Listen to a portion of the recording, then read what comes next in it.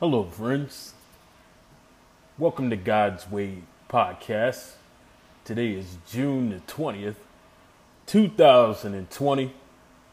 And man, do I have a show for you all tonight.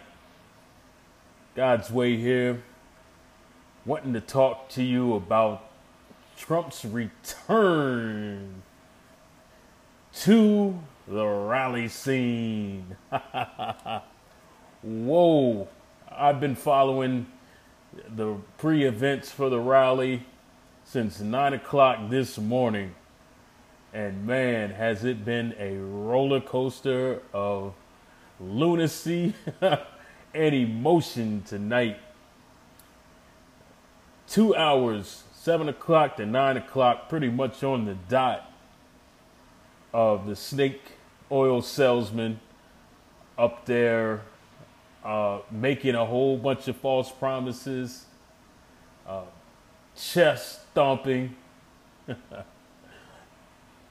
lying, exaggerating, and just all the Trump pompousness that you could expect. That much needed break for him has energized and revived him back to original form. It seemed like before COVID struck, he was kind of lulling a little bit and he seemed winded. But now, I don't know if he got some good sleep in his bunker or what, but he seems like the Trump of old. He seemed refreshed and rejuvenated and was back to his original self. You know, it's funny, there was nobody there. There was nobody at the rally. So someone told me that, well, I thought I heard that there were 1 million tickets. Even he said something about there being 1 million tickets, a wait list of 1 million tickets. And there was probably, I don't know, 0.1% of that there. I mean, if there were 10,000 people at that rally, I would need to see the count, because there was a lot of empty seats for so much buildup, for so many people interviewed, saying that they wanted to attend the rally. I personally had a friend that did go to the rally. My friend didn't broadcast, so I don't know what it looked like other than what was being shown on Breitbart, Fox News, and on YouTube. It looked like there was a good amount of people there at the rally, but I don't know. I figured maybe they all went home to get their masks, because one thing I did notice is that there were people that were outside weren't wearing masks, but as they went to the building, not the BOK building, but the building prior to because he was supposed to be at two buildings, whatever that first building was that they had personalities speak. There was no one there, but one of the guys that was at the door let people know that they weren't going to be allowed in without a mask. He was sending them out. He was like, "Hey, you got to go get your mask." But the caveat was, and it was a little confusing to me. He said you got to have your mask because they're going to take your temperature and they're going to require you to have a mask to enter. But once you got in, I'm like, well, that's a little ambiguous. Can you take your mask off? And I really didn't pay too much. They didn't really pan on the crowd too much. They kept the camera on Pence. They kept the camera on Trump. So I really couldn't scan the crowd to see if people were rocking masks or not. But that was the requirement that I heard the guy say at the door. You have to have a mask. So I saw people walking away. Now, I don't know if people walked away and were like, forget about it. I'm not going, back. I'm not going through all this to go in or what.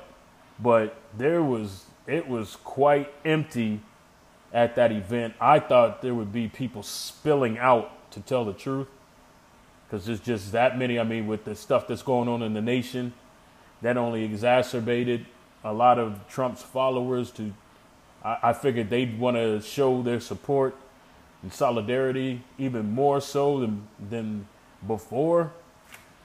and sending him a message that, hey, we're still with you no matter what. But I don't know. I don't know if people are having voters' remorse or they're just exasperated and tired of his shenanigans, or what. I don't. It was really weird that there weren't that many people at the center. I mean, I took pictures of people on the floor and in the stands. First of all, the upper levels were totally barren. There was like nobody up there. Then on the floor there was a lot of space, kids running around and stuff. But in the I guess the club level or whatever, or the floor seats, it was full. But then it just faded. I don't know what happened. I'll have to read into that this week to find out what exactly happened.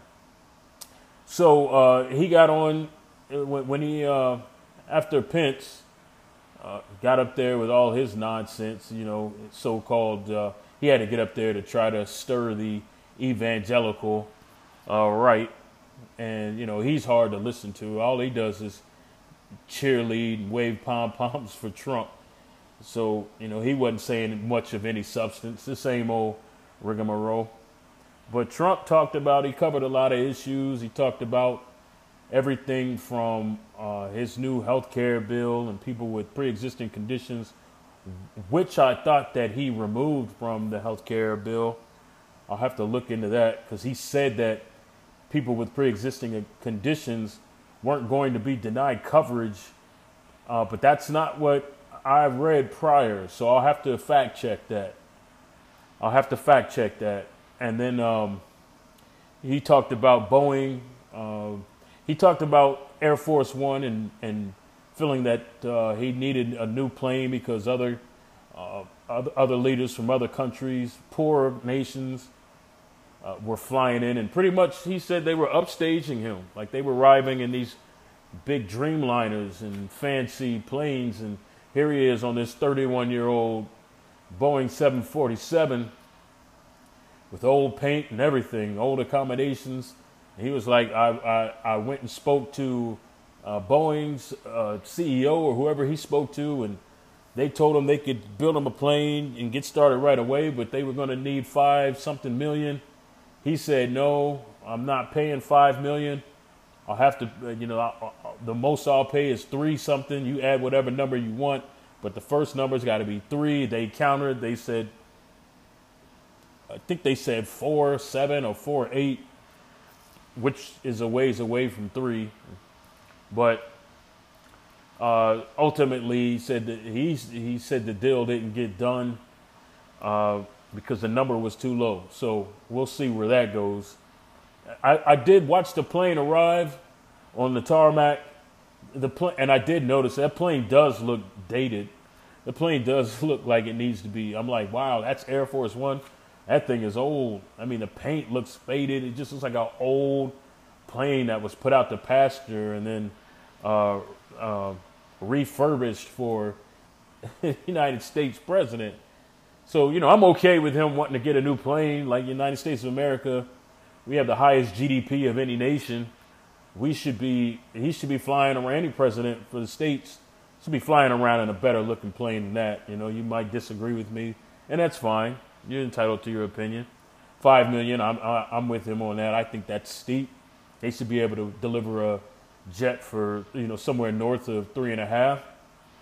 But he talked about that. He talked about the health care, as I mentioned. He talked, of course, about the rioters. And speaking of the rioters, this morning they had a guy on a megaphone saying, and I guess he was from part of the security detail. He was like, listen, if people are going to riot and protest, you will be taken to jail. Now get this. He says, you'll be taken to jail or the hospital. Who says that? Who says that? That's crazy. You threaten American people, American citizens, with bodily harm if they protest. Like, there's a way to protest without rioting. They're not the same thing. Rioting is often unruly in its destruction of property coupled with violent acts, you can protest by taking a knee, like Colin Kaepernick. There's nothing lewd or aggressive about that. Volatile, nothing. So I don't know. I don't know if he understands the difference. I think he just lumps them all together, especially anybody that's anti-Trump. He's gonna definitely put them in the same bucket. But that really caught my attention that someone made that announcement. And then they have this other guy, I guess from a local church or something, that was there blaring scriptures from the Bible and telling how, people need to come together and stamp out racism, et cetera, lock hands and show love towards one another, which, by the way, the second and great commandment is to love one another as you love yourself.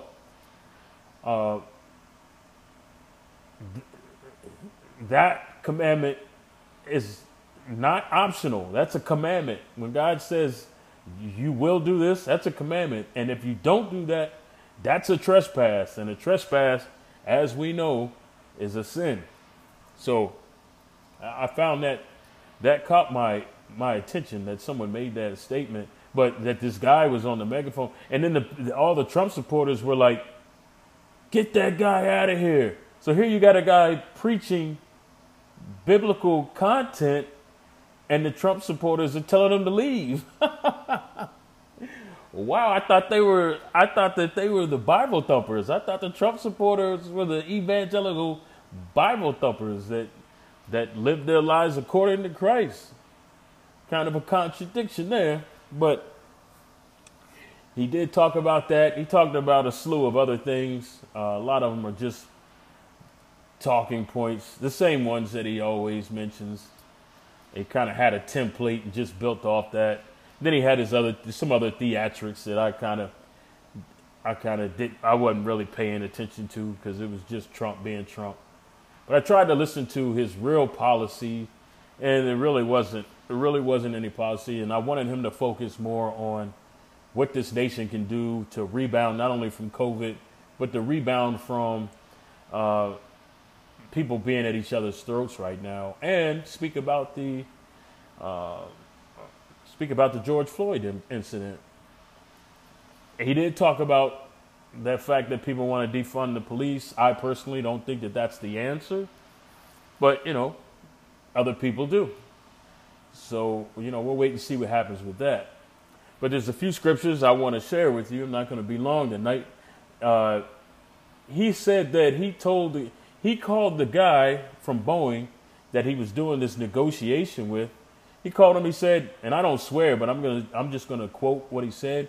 He said, I told you when the guy came back with 5 million, he said, I told you 3 million, you dumb son of a bitch. That's the United States evangelical Christian right president talking like that. Now in Ephesians 4:29, Paul says, let no corrupt communication proceed out of your mouth, but that which is good to the use of edifying, which is to build up, that it may minister grace unto the people that hear it. That's Ephesians 4:29. Matthew 15:11 says, what goeth into someone's mouth is not what defiles them, but that what comes out of their mouth. That is what defiles a man. That's Matthew 15:11. And those two scriptures right there, Ephesians 4:29, Matthew 15:11, if you want to look those up to get context, you can. That's basically talking about how Christians should speak. And if this guy is going to label himself a Christian, this isn't the first time I've heard him call somebody a son of a B. He does that quite frequently. When he was referencing the NFL players, he told them, get those SOBs out of here. You're fired. That I was shocked to hear. That was the first time I heard him use foul language from the presidential podium. And he did it with ease, no remorse. Just rolled right out of his mouth. And we know that's how he talks off camera. So, if you talk that way off camera, then that's how you'll talk on camera, because it'll just come out. That's one thing Christians need to be aware of. You have to pattern yourself, let the Holy Spirit work in you so that he'll flush that. Paul talks about no longer being the person that he was. He's been transformed into a new creature. When the Holy Spirit works on you, the Holy Spirit will purge that old sinful nature in time to be more. The more that you attempt to become like Christ, the more the Holy Spirit will work in you effectively and will rid you of all those foul traits and characteristics that you once had, the old man. You put on the new man. And then Trump did talk about, of course, he had to talk about the flag, and he said nobody will kneel. Nobody will. He said that the football players will have to kneel because the NFL did come out about 2-3 weeks ago and say there's been more than one the head of the NFL, the governing body of the NFL came out and unilaterally decided that they won't force players to stand for the flag, which is good. That's good. They're a little behind the curve doing that, but they did get to the point. It took what happened in the United States recently to get to that point. But hey, if it's sometimes you have to go through. Sometimes there has to be a circumstance to change the focus of people. Sometimes or organizations, and the George Floyd incident they've been taking down what people feel are racially offensive relics and monuments in the United States. And yeah, I think they should come down as well. I don't think they never should have been erected, if you ask me, but they're being taken down one by one.